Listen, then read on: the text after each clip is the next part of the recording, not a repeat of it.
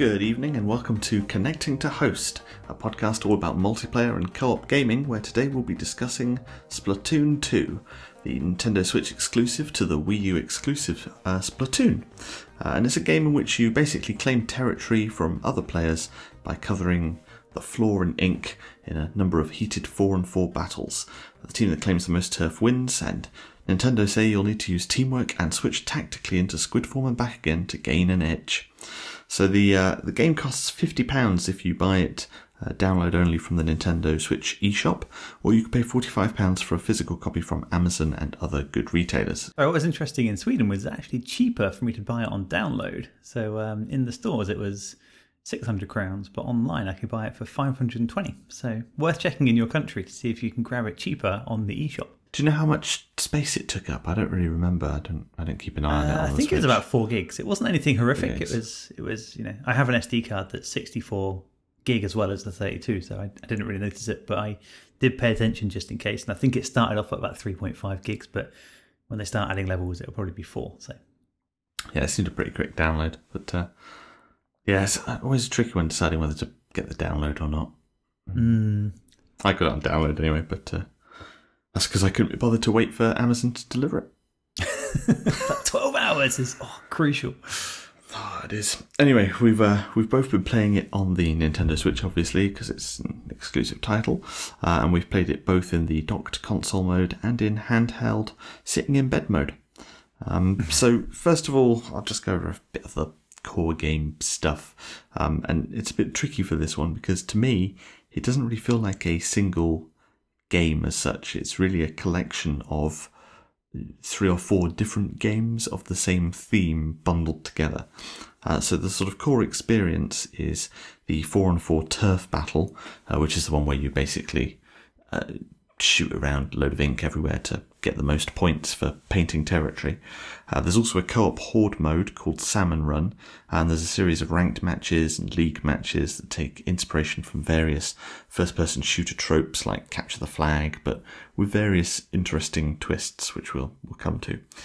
Finally, there's an offline single-player hero mode, in which you complete a number of story-based missions, complete with boss fights and some basic leveling mechanics.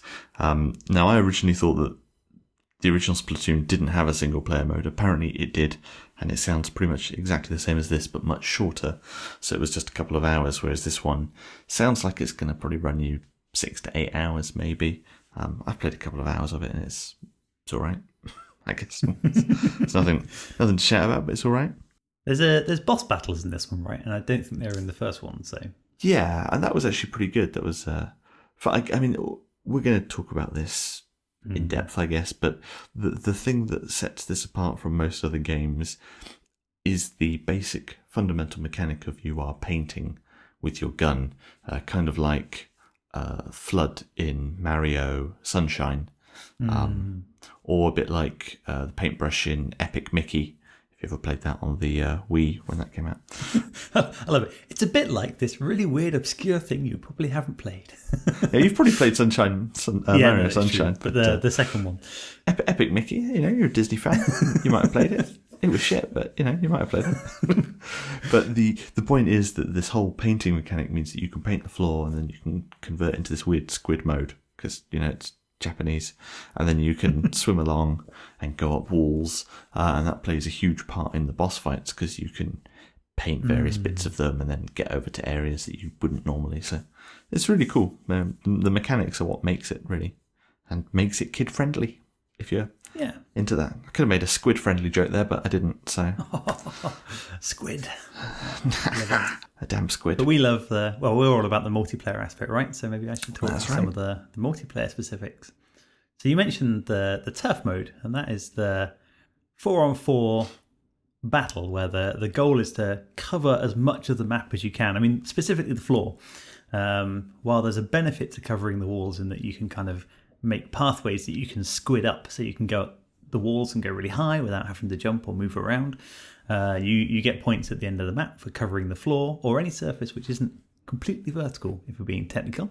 Also, I read online. So you play the whole match and you paint as much of the map as possible. And obviously you can shoot the opponent and you don't kill them because it's a Nintendo game, so you splat them. But I don't think you get any actual points for splatting them, right?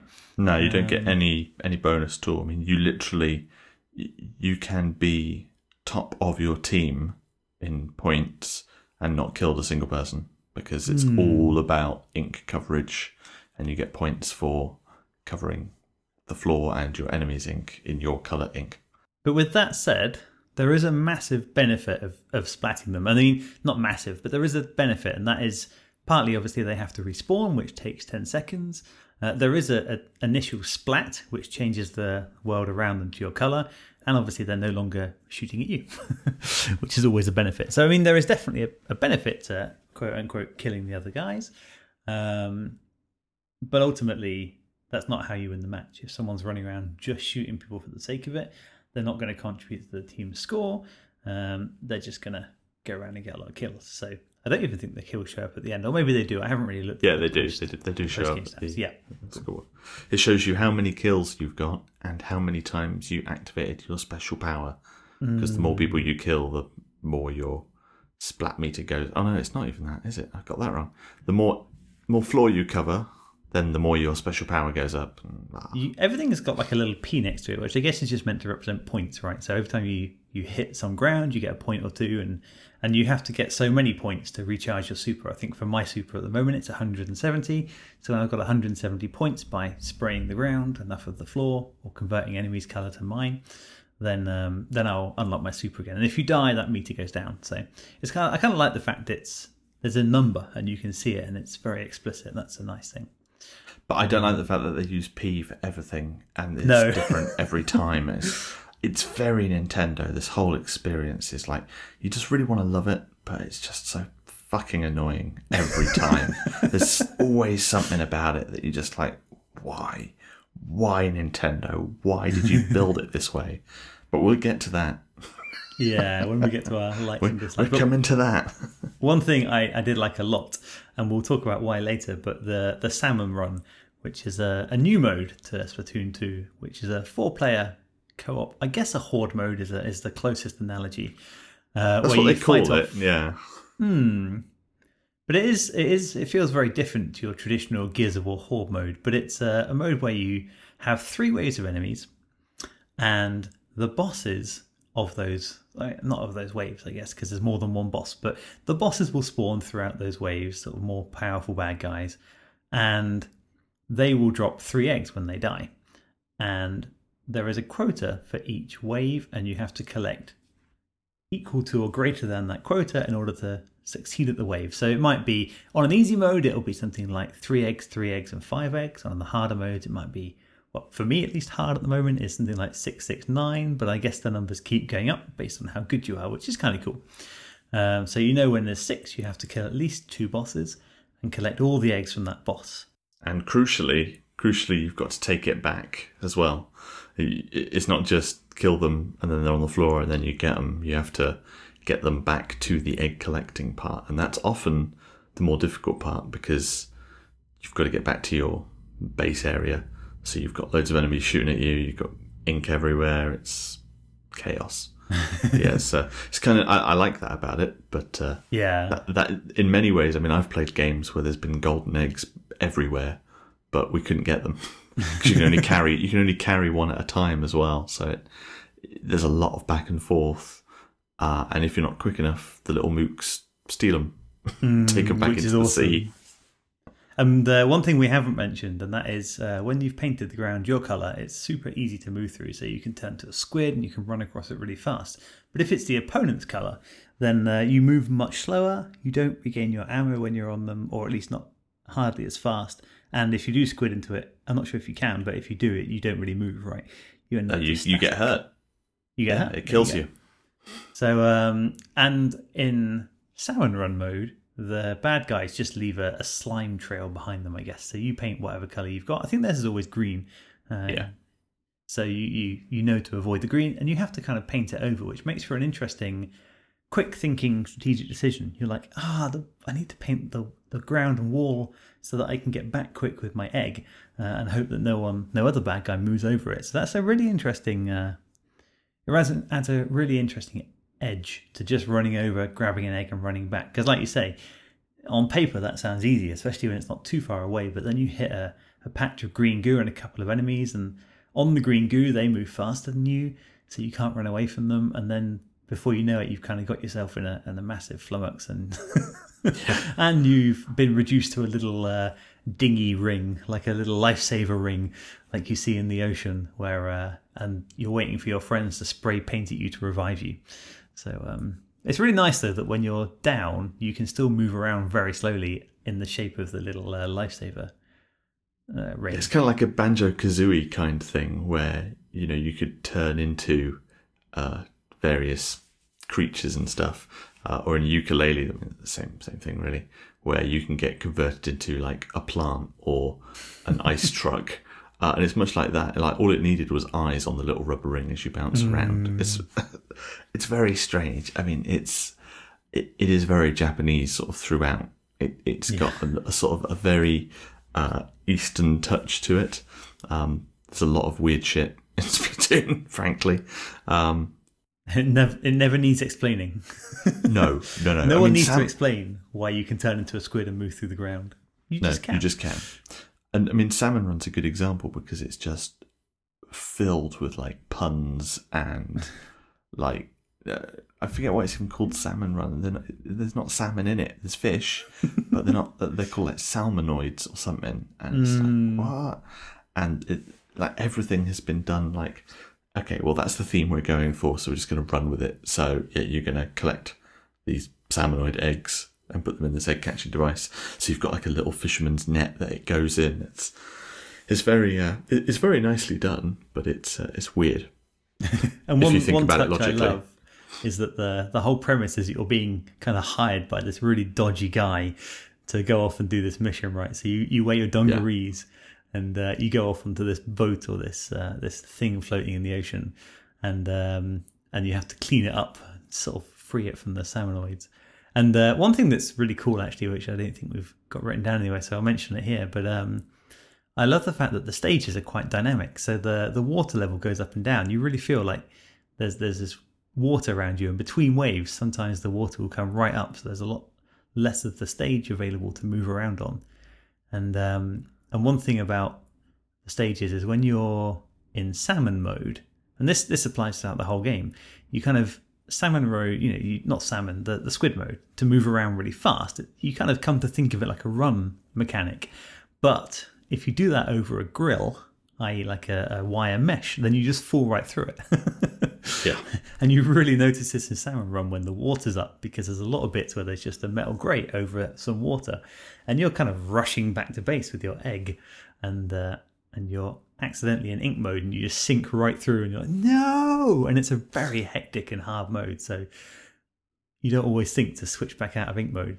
Really good. It's great. I love the whole branding of it being like this really sketchy thing. Like, I mean, it even has like references to it, like they call it like a corporate thing, and they even have things that pop up that say like paid advertisement, and it really threw me when it first came up. And like there's these two little DJs that I don't know why, but they're at the beginning of this thing talking all about like the various modes that are up. And when Salmon Run is active, because it's a timed thing, which we'll come to, one of them goes, oh, and if you want to go and work for the Grizz Corporation, it's open today. And the other one's like, great corporate shill work. It's like, what? It's really, really weird. I find it all very bizarre, endearing and charming, but very, very odd. No, it's great. It's a great mode. Really good. Yeah, really good. I'm sure we'll come back to it in a bit. But so turf mode and salmon mode are what you're going to play for at least the first 5 hours. And they are what are available before you hit level 10 as your character. So your character levels up and you get lots of pickups and slight upgrades on your abilities. But once you hit level 10, you'll also open up ranked play. And ranked play introduces a few new game modes. There's one called Rainmaker, which is kind of a reverse capture the flag, I guess, where you have to take a very powerful weapon into the enemy's base in order to win. And there's also a couple more modes, one called Splat Zones, where you have to try and paint certain areas of the map, and one called Tower Control, where you have to try and guard and take a tower through the map. So there is more content to come. I mean, you have to play for at least 5 hours. I'm not sure how long the average is because we've played some single player and some salmon mode, and you only level up when you're playing turf mode. So, but I guess somewhere between 5 and 7 hours or something, probably what you're looking at to get to level 10. So, depending on how good you are, really. So, it took me 2. And then once you've unlocked rank play, you get you also get access to league play if you're ranked high enough. I think your rank has to be B- or above. And then you can go into ranked mode with teams. So you can form a team of 4, or I think if you form a team of 2, it will match you up with another team of 2, and you can go into, they call it league play. It's an extension of ranked play. So yeah, there's quite a lot there. Yeah, I mean, I played a little bit of the ranked play, the Rainmaker mode, which is pretty good. And I won, I think, 3 or 4 matches, and I'm still a C- rank. You start a C-, and it looks like you need 8 wins to get up. And I lost a match, and I didn't go down, but I don't know if that's just because I'm already C-, so it didn't take away my progress.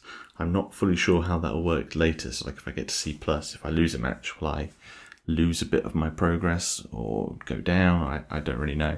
But it seems like you'd need quite a number of wins to be able to get to the B- rank, to then be able to play in the league modes. It's very odd. Seems like I can understand why you might want to seal it off until you've played for a few hours, so that your ranked play isn't filled with new people coming in and getting their asses handed to them. But at the same time, it seems locked away quite a long way in, and then there's all kinds of weird rules as to, you need to be this rank to play this mode and that one to that mode.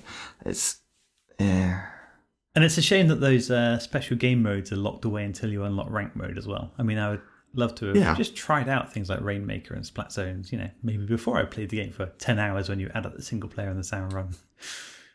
Yeah, exactly. I don't see why that's only available in ranked mode. I don't see why you can't do that just normally in 4v4 mode, because it's no different really. But I mean, this is the fundamental flaw with this game, is it is got a large number of very wacky decisions which extend throughout from all kinds of stuff. Everything is wrong with it in all places, but fundamentally it's still an amazing game. It's very confusing. It's very confusing. Anyway, we'll try and break this down a bit more. I mean, this is a bit more of a rambly episode than usual, because there is so much to sort of dig into, and despite us playing sort of a combined amount of about 20-25 hours, we still have large amounts that we've not been able to get to because we've not played the requisite hours in the right modes. And there's also just a huge amount of detail, there are parts of the upgrade mechanic which I didn't find until quite late on, and which I don't think you've experienced yet, John, where you can get outfits that have abilities in them that you level up, but you can remove those and you can put new ones in with special items that you don't really hear about unless you happen to go to the right place in a certain area, which is very laggy, so makes you not want to walk through that area. It's so many for a game ostensibly aimed at kids, it does not have as much hand-holding as one would like, and the bits that you don't need hand-holding in, you get an awful lot of hand-holding. It's interesting. Anyway, we'll do our likes and dislikes and try and flesh this out a little bit more that way. I think it's going to be the best way. So we'll start with and I'll kick off, and I'll just reiterate what we just said about Salmon Run, basically, which is it's my favourite mode by far. Of all of the modes that I've played, that's the one that I will keep going back to and playing. Now, unfortunately, it has a massive problem with it, which is a caveat that's going to come up a lot, in that you can only play Salmon Run occasionally because it's a timed event. So, literally, you'll go on crazy, and it'll be it's available from 7 a.m. until 7 p.m. today, and then it'll be available next Saturday at 1 a.m. to 1 p.m. You're like, why? And I kind of get why, because in Salmon Run mode, you don't get experience points towards your character for the turf mode, confusing. You instead get experience towards a corporate card that then gives you bonuses which you pick up from a little counter. So you might get certain outfits you can use in the other mode, or you might get given the tokens that you then take to an unmarked part of the map that you would never find unless you knew it was there, to then be told, oh, you can buy these ability chunks, which you then need a certain number of, to then put in your slot of your outfit. It's so confusing. But the fundamental part is that you get a lot of good stuff if you play it over and over and over. And so if it was available all the time, the people that played that would then have a huge amount of advantage over the people that were playing turf mode all the time, because you get good stuff even though you don't level up. It's a mess. It's an utter mess. I don't know why they didn't just make it all the time, stick it with turf mode, play in either, you level up your character, that gives you new weapons that you can use in both. I don't know. That would have been easy. On the flip side, if you are just going to play it with 3 of your friends, then you can set up a private match. And that's available all the time. So we played Sauron mode quite a bit with, there were only 3 of us, but we played it at work quite a lot. And that leads me quite nicely into my first like. But we played it over lunch, and there were 3 of us, and we could play it whenever we wanted. And the leveling up you do in that mode seems to be different from the one you do online, but it does have its own leveling system where you earn points along a track. And we had to get, I think, 400 points in order to get our first. Well, we didn't know because we didn't get that many points, because one thing that we haven't mentioned yet is that Sauron mode is particularly difficult, which I really approve of. So in the private matches, you can actually set the difficulty level between 5% right up to 100%, so in 5% increments. And obviously being hardened veteran gamers who work at a game development company, we thought, yeah, we'll start off somewhere fairly easy, like 30, 40%. That was a very poor decision. And we very quickly went down to 10%, where it's still pretty hard. And then after a few matches, we were fighting at 15%. But I really like the fact that, I mean, Sauron is great, but I also like the fact that it's got a vast difficulty scale. So I think it's something you can keep playing for a long time. Mixed in with that, we played obviously on the local network. We didn't actually play without network at all. We used the company Wi-Fi without net access, and it worked fine. But I'm pretty certain, just like Mario Kart, it will work perfectly fine if you're offline. You can play it in local Wi-Fi play, and up to 4 players at least in Sauron, that worked really well.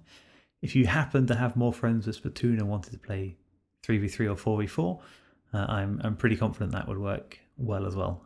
They've definitely got the private matches and local play. That's pretty solid. So that's a really good. Just to reiterate though, that was local play where you all had your own individual Switch console that you brought along, and you're not playing online. You're literally all in the same room with your own consoles. Yeah, precisely. So we went into the room to the right instead of the room at the back, where you can set up a private match with a 4-digit password if you somehow don't trust the people in your room. And we just set it up there. So that was really cool. Cool. I mean, despite what I just said about Salmon Run being massively confusing, one of the things I like about the turf battle side of things is the leveling up mechanic works pretty nicely. You basically, you win matches, you score points, your little meter goes up, you unlock the next level. It's slightly slower than the Titanfall level up, but a lot quicker than the Rocket League level up. So it's in a nice sweet spot. And when you level up, you get access to more outfits that you can buy, you get access to more guns that you can buy. You can get all these different abilities that go on. So when you get if you buy a shirt that's got 2 ability slots on it, one of them will be predetermined when you buy it. So it might be, this shirt lets you travel slightly faster. But when you're playing a game, once you've leveled up that shirt a little bit, it will then it'll give you a random ability at that point. And you can influence that to a certain degree with various items and things, but I won't go into that because it's far too convoluted. But then you get more abilities. Now, the problem with that is that at the beginning you will be beaten by other people, because not only are they better because they've been playing for longer, so they know what they're doing and they know the maps. But also you'll be beaten because they have outfits that have maxed out abilities of different types. So they've got things that make them take less damage from grenades or let them reload faster or travel faster. And so it does seem a little bit like in something like Titanfall, you do have various weapons that you unlock later. So maybe you can't get the best sniper rifle or the nicest pistol or whatever, but you still feel vaguely on the same level.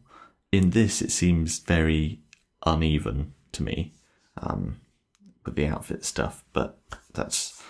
Yeah, and I guess that's that's exacerbated by the fact that the outfits you pick up early on will only have 1 or 2 ability slots, and the ones you get later on will have 4. So actually, the characters later on will have 16 little tiny power-ups, whereas the early ones will have 4 or 6.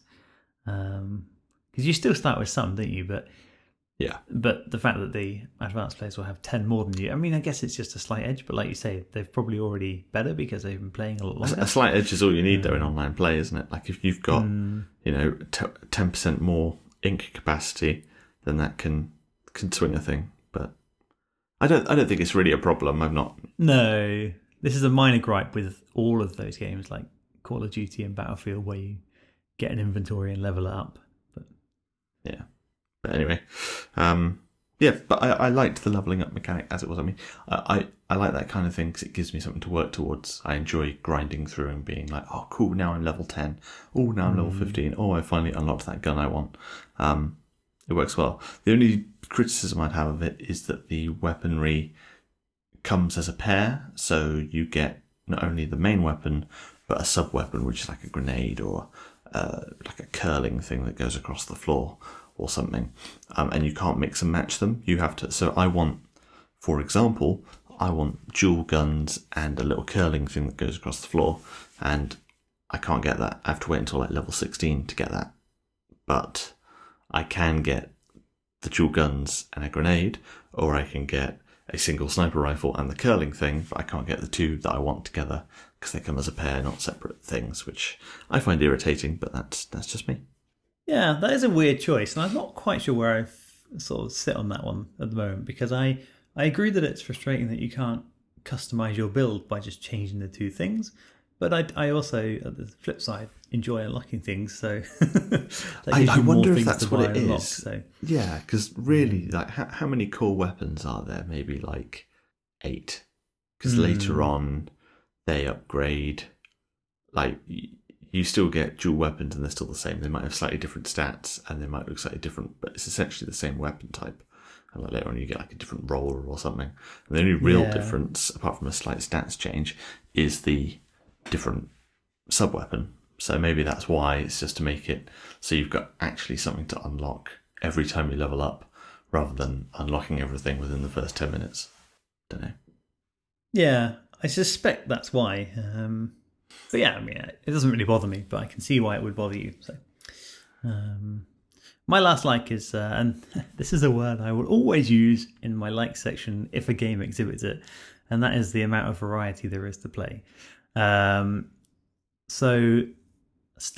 biggest example of that is the weapons. Like you say, there's maybe 8 or 10 kind of core weapon types, but that opens up with things like the Splatshot Junior and the Splatshot Pro, and then there's different variations on the roller, like the Carbon Roller and the Dynamo Roller. And I like variation. I like playing with slight different tweaks on things, so I can see how it feels and plays different. And it lets you explore a much wider sort of game space, I guess. And I guess in total there's one weapon per level, right? So I mean, there are 30 different weapons, even if a lot of them are slight variations on other ones. But that's a lot of fun, and there are... I think there's actually more now, because they did like free updates. Like there was just an update, and it was like, oh, yeah, there's a paintbrush now, and oh, there's a bucket that's just a bucket of paint. And so there's a couple, I think, where you level up and you get 2 or 3 items unlock rather than just the one. Oh, cool. And then there's 10 different sub-weapons. So overall, you've got a damn good set of things to pick from when you're selecting your character. And obviously, like you mentioned with the clothing and the leveling up, that's also adds a hell of a lot of things to explore and play with to try and find the optimal build. Even though the tweaks from the clothing I think are very minor, it's still really fun to play with them. You're like, I'll try and stick a bunch of bits of clothing on, which gives me speed up to see if that helps my run. And actually, I want to trade some for some defense or some more ink in my tank. And I love variety. I like playing with like tweaking numbers and all that sort of stuff. And this definitely lets you hit that button. So variety. It's always something I'll sing about, and I like it. So. All right, I don't have any more likes at this stage. Dislikes. Do you want to kick off there? Yeah, I was just going to mention one more thing. I've got it down as a comment, but I think I'm going to upgrade it to a like. And that is the fact that with the original Splatoon, they added an awful lot of content post-launch. So they supported the original Splatoon for a long time after it launched, and I have got a very strong impression that they'll be doing the same with this. So I'm looking forward. So there's 8 multiplayer stages at the moment, and a couple of Salmon Run ones, and I'm very confident. I mean, we haven't seen it much yet, but I'm very confident that we're going to see a lot more outfits, probably more weapons, definitely more stages, hopefully more Salmon Run content as it's proven to be popular over the coming months. So and I'm pretty certain all going to be free. So that's pretty cool. Like I say, they've already released 2 new weapons, and it's not been out for 2 weeks yet, so it seems positive. Yeah. But yes, on to dislikes. So given the nature of the podcast, I have to mention this. And this was something which happened with Mario Kart 2, so Nintendo, get your fucking act together.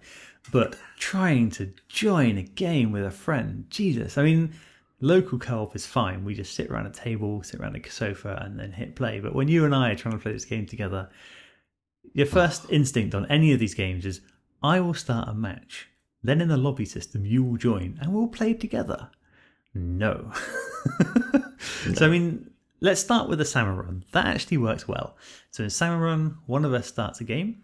The lobby remains private until all your up to 3 friends, i.e. 4 in your team, have joined. At which point you say, right, we're ready to go.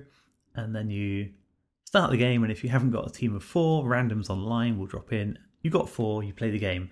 And that is how the online play should work, but it does not. So the experience goes like this. Hey, let's play together, Ben. That sounds great. Like my Ben impression? I can speak for me. Thought the cat might have your tongue there.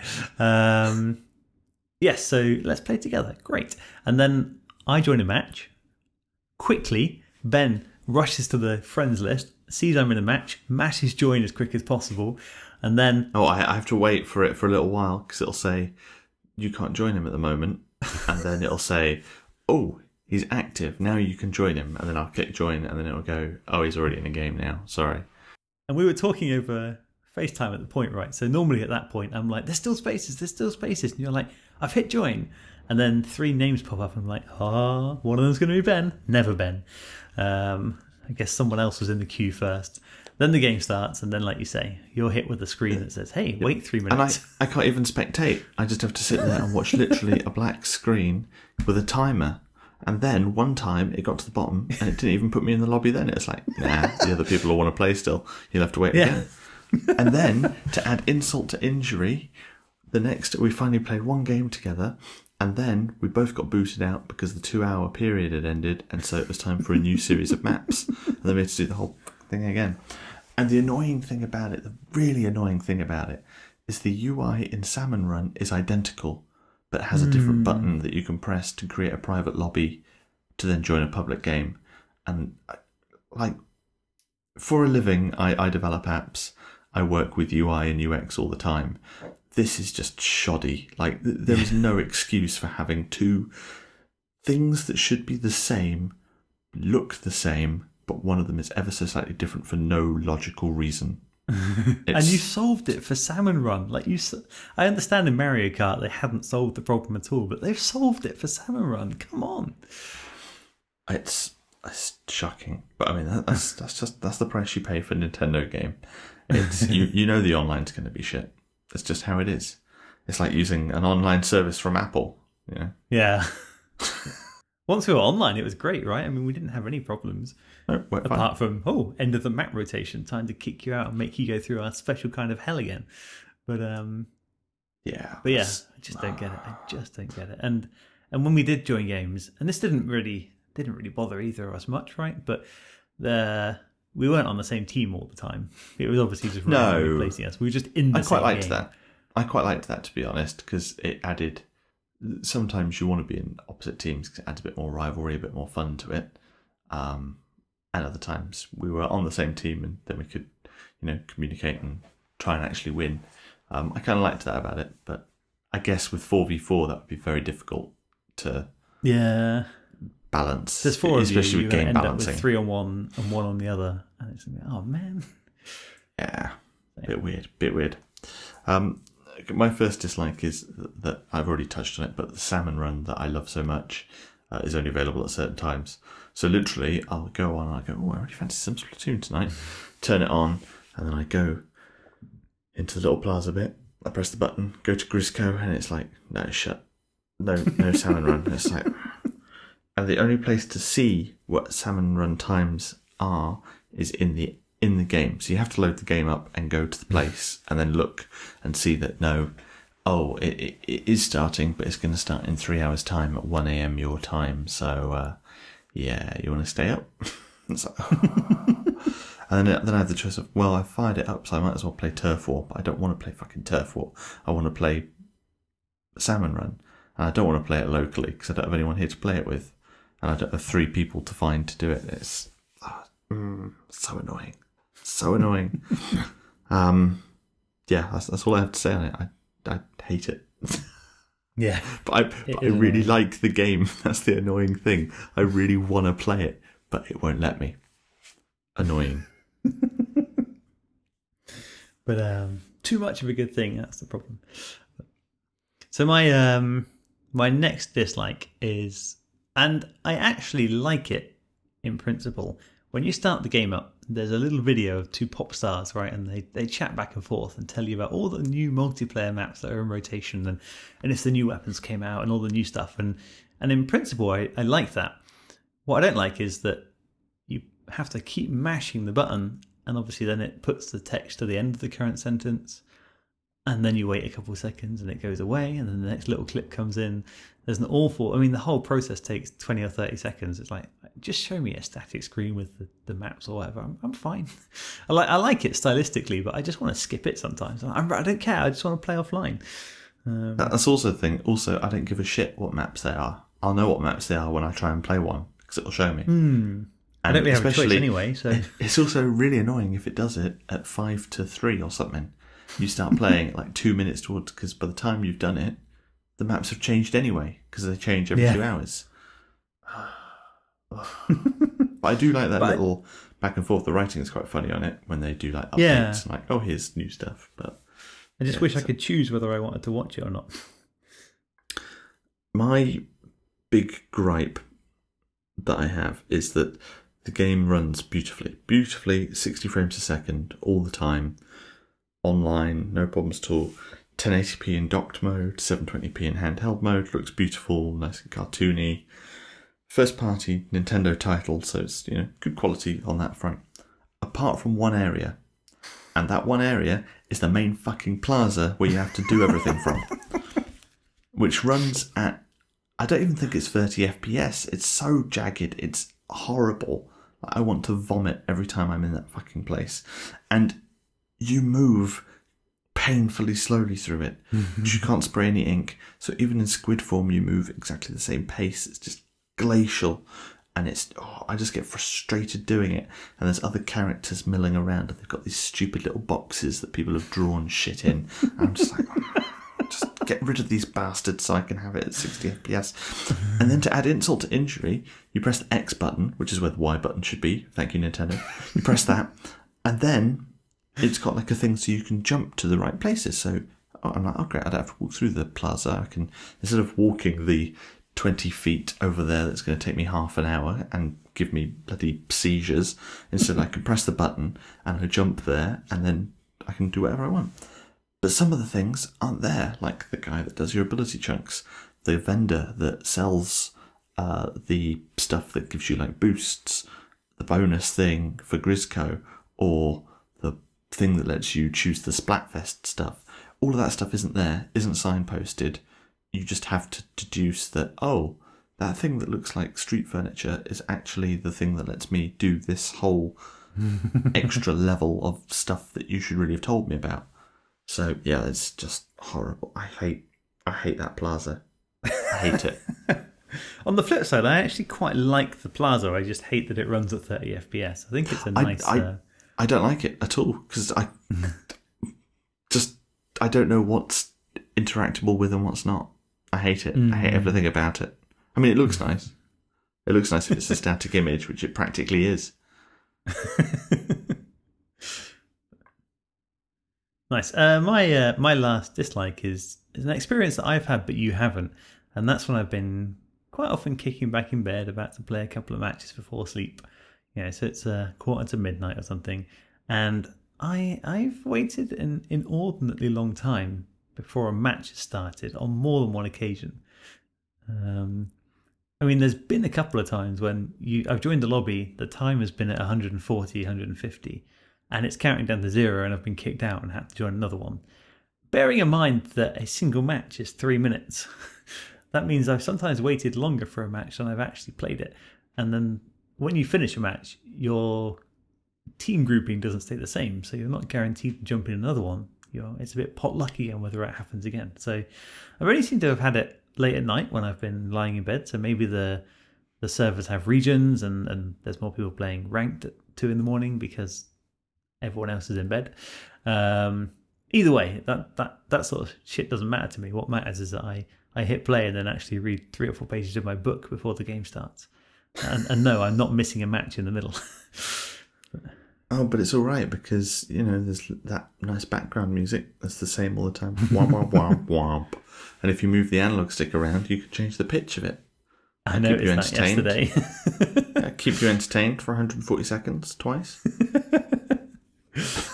But yeah, I mean, it's not been a problem when we've played or when I've played at sensible hours, but still. Yeah, it's irritating when that happens. Anyway, let's wrap this up with some final comments. I'll let you start because you've got a good one, which I'm going to jump in on. It's a bit unfair to hit Splatoon with this, I guess, because it's a problem with the Switch in general. But Jesus Christ, the companion app. Okay, I'm being harsh. The companion app itself, as something where you can read information about the game, is fine. It's not fine. You mentioned this, and it's pretty much a web view. So you get an embedded website. You can see what the map rotation is. There's a little shop where you can pre-order special items that you can only get through the app, and a few other things like you can see your level and little things like that. So as a little tiny companion app for the game, it's fine. I mean, I'd even go as far as to say nice. But when it comes to trying to voice chat and do all the stuff you expect to do for a multiplayer game, Jesus fucking Christ. That's all I can say. I mean, you need a pile of cables. So the way that like this you're works, on a ventilator machine. The way this works is because the Switch, I imagine it's because the Switch isn't powerful enough to be doing voice chat in its own thing. That's why they have a separate app. I have a theory for this, and I think it's because they want to... the second you reserve system resources in case somebody wants to use voice chat, and obviously most platforms that use it for any game, you're taking away 10% of the whole unit's power in case somebody wants to voice chat. And I think that's probably why they avoided it, because, hey, Mario Kart, 90% of the time I'm going to play it, I don't need to voice chat. So why cut 10% system power off just in case I want to? So I think that's the reason. But yeah, sorry, that's... I get that part of it, that's fine. It's more... my big thing before the Switch came out was like, how is this going to work, this whole app thing? Because you've got game audio. I get it. Like if I've got my iPhone, I've got my AirPods, I'm wireless. It's key to this dream of mine. I'm sat and I'm thinking, well, how am I going to hear the game if I'm playing? And I stupidly envisioned this, some sort of Bluetooth audio system where the Switch would connect to the phone wirelessly and broadcast its audio, and then there'd be some mixing like the Xbox headsets do, and that'd be wonderful. No. Step one, you plug your headphones into your phone and you can talk. You get no game audio. If you want game audio, you either put the headphone on one ear and have the volume on the switch coming out of it, or, if that's not suitable for your needs, you buy a third-party cable that, no joke, looks like a fucking squid because it's Splatoon themed. And you have 3 cables for this device. One cable goes into the Switch, one cable goes into your phone, one cable goes into your headphones. Now, the quick amongst you will work this out later on, but I'll spoil it for you now, because I don't want you just lying in bed and thinking, hang on a minute, there's a problem here. Problem is, what happens when you're playing it in console mode? Because your phone is with you, and you're sat a distance away from the television, and thus from the Switch. Solution to this problem is the cable is 2 meters long. Which then begs the question, what if I'm having it in handheld mode? You have 2 meters of cable pulled into your lap, complete with 2 other cables to 2 devices. And to add insult to injury, if you're using an iPhone, one of the new iPhones at least, you'd need your little 3.5mm dongle adapter, because sure as shit ain't a lightning one. So, just fucking horrible. And not only, that's already pretty messed up, but to add insult to injury, okay, you've decided to go all in and you've got all this gear, you've got the pile of octopus tentacles in your lap, which are the cables, and the little squid sitting on top. And you have to keep the app in foreground mode with the screen on while you're chatting, otherwise it all stops working.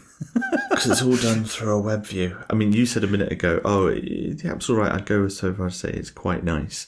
The app is a web view embedded in a app, so it's not app-like, and it's got this horrible refresh thing as you go through. It all pops in. The back buttons and navigation are all over the shop. But it doesn't even have the right information, because whilst it shows you the various battle maps that are available, it had a thing when I went on there that's like Gruzco hiring, and I was like, tapped it, nothing happens, you can't tap it. Doesn't tell you when the fucking salmon run times are. The one thing you actually fucking want to know about this game, because it's the one thing that's actually a timed event, doesn't tell you. You can see what map's coming up at 5 o'clock tomorrow afternoon. Well, big fucking work, but I don't care. I just want to know when I can play the actual game I've paid for. No, you can't find that out on the app. That's pretty annoying. I'll make my... Okay, go on. No, you wrap up this before I say my saving grace. Okay. I was going to move on to my next comment, which is kind of tied into this, which is the 2 maps available at a time thing. Now, I put this as a comment because I can't tell if I like this or dislike it. On the one hand, it's kind of a nice thing that, every 2 hours you get different maps, and you just play the same maps over and over and over for 2 hours, and then it switches. I kind of get that. But at the other time, it's, just massively irritating. Especially when it disconnects you from your lobby that took ages to set up. So I can't quite decide if I like it or not. It's a clever way of getting around the fact that there's not actually that many stages. And it does mean that you will equally play every course, because if you play something like Titanfall, for example, quite often you just get the same maps over and over. And there might be 20 different maps, and you don't see some of them for ages. Whereas with this, you're guaranteed to roll through the various maps that are available, which is nice. But at the same time, it's kind of shit. Yeah, I think I don't dislike it. I don't know if I like it, but I don't dislike it, because I actually quite like playing the same map a few times over and over. Because there's only 2 maps on rotation. If you play a bunch of matches in a 2-hour window, you end up on the same map a few times, and that lets you learn it quicker, which I quite like. So there are upsides to it too. Really irritating though if it's a map you hate. Yeah, that's true. So I haven't found one I hate yet. So just quickly going to jump back to the headphone mess. And one thing that I will say was that I have a pair of Turtle Beach Air Force X11s, which I've had since my Xbox 360. I've had those things for ages. And so back on the 360, you would plug one side into the TV and one side into the Xbox controller. Now, when the PS4 came out, I bought a new cable, which let me plug the headphones socket from my. So there's a little dongle. It's not too different from the Squid, I guess, but one cable for me is constantly plugged into the TV and goes to my headset, and then the other cable I plug into my PS4 controller. So actually, when we were playing Splatoon, we used FaceTime on the iPhone, and I used my same headset. So the experience for me was exactly the same as my PS4, because I took the cable which I bought from Turtle Beach to plug into my PS4 controller, and when I plugged it into my phone, I was not expecting this to work, but actually the mic worked as well, so you could hear me. You could hear me from my Turtle Beach headset on my iPhone, and I could hear the game audio and your audio. And the nice thing about the Earforce X11s, there's almost definitely new ones now, maybe inventively the X12s, I'm not sure. But you can change the game audio and the voice audio separately. So actually I had the same experience as my PS4, only one cable was going to the iPhone in my pocket instead of the controller in my hand. Granted, I mean, my room is set up to allow for these wired headphones, and I'm used to playing with them on PS4, but if you have that set up, this is actually a pretty nice solution. And maybe even if you have some wireless headphones that you use for your console, I suppose then you'd need the cable between your phone, but you could leave your phone by the console, I guess, with FaceTime running, and probably have the similar experience with Wi-Fi headsets. So I'm kind of surprised that Turtle Beach didn't jump on this, because they have what I would say a much better solution than the crappy Squid thing that they've already released. So still seems like an awful lot of cables to me.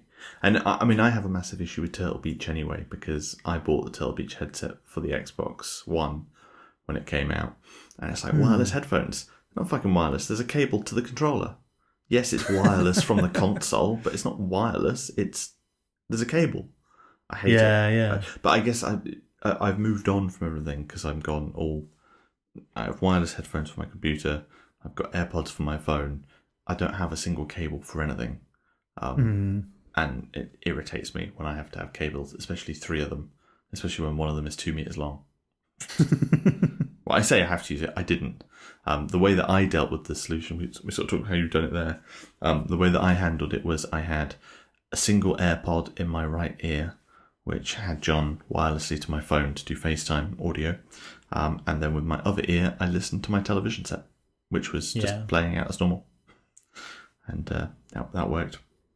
But it's not ideal. But no, and frustrating that you have to come up with these solutions. So I've got one more comment, because we're running on a bit. But and that was just I wanted to say that they've added support for 8-player LAN, and you don't have to have a net connection for that to work. So you just need to be on the same local area network. And I presume if you buy the LAN adapter, you can actually play it with your docked consoles without even Wi-Fi. And they've added support for 2 spectators with that mode. So that's kind of cool. They've obviously set things up for esports and LAN parties, and I could definitely picture playing this. I mean, not that I go to LAN parties anymore, but I could definitely picture this being a fun LAN party thing that's a bit more laid back, and you just plug all your switches in and kick back for a few hours. And then you've got room for a couple of spectators who can maybe put their feed through a television and record it and push it onto Twitch. So I think it's pretty cool, and nice that they're forward thinking. I mean, a shame that spectator mode didn't make it into, hey, you're waiting for a friend to finish ranked, but a separate issue. And there's no split screen either. Yeah, that was just going to mention one very last thing. That's the lack of split screen. And, it's not really a dislike, because you and I wouldn't play split screen anyway. It's the sort of game I could picture playing with my wife, however, and it's a shame that we can't without buying another Switch. I get it. I mean, if they made it split screen, they'd have to either drop the FPS to 30 or severely hit the graphical fidelity, because it is a good looking game, and it simply wouldn't be able to render everything twice, I don't think, without cutting a bunch of stuff off. So I get it, but it's a shame. That's all I'm going to say. Cool. All right. Well, we always wrap up by saying, would we play it again, and would we recommend it? So I'll put that to you, John. Are you going to play it again? Or should you recommend it to someone else? I am still playing it, and I definitely prefer the Sauron run to the Turf, but I'm going to play both. I've still got a lot more hours of Splatoon 2 in me, and looking forward to getting back to work next week and having a few lunch games of Splatoon with my mates. And because of that reason, if you like this sort of, I'm going to say, semi-casual run and gun shooter where you're the goals were a bit different, then I would definitely recommend it. I think don't buy it just for the single player. Not that we're reviewing it from a single player place, but the single player is a nice little add-on. But the Turf Wars and the Salmon Run and eventually the Ranked, yeah, it's nice. I'm definitely going to play more of it, but it's a love-hate relationship. I love the game, I love the mechanics, I love the Salmon Run. I fucking hate every decision that has been made about everything from button placement to leveling up system to just everything. It's a disaster. It should be put in universities as a manual for how to fuck something up. That's how I would describe Splatoon 2. But I will play it and I will recommend it. So, take that with a grain of salt. I'm just in an angry mood because I've not slept. So that could be what it is. But it is good. I've ranted about it, but it is a good game. But it's just got so many design flaws. But that's not the game's fault. That's someone else's fault. Anyway, in closing, thank you for listening. You can go to our website at connectingtohost.co.uk, now with HTTPS, yay, where you can see our 22 other episodes on various games that we've played in co-op and multiplayer. You can find us on Twitter at CTHcast, where you can suggest games for us to play, or sort of say, you know what, I disagree, Splatoon 2 is awesome and their UX is fantastic, you should leave them alone. And if you get a moment and you're feeling positive, you can leave an iTunes review, which would be very, very gratefully received. Anyway, thanks for listening, and we'll catch you next time when we'll be playing another co-op game.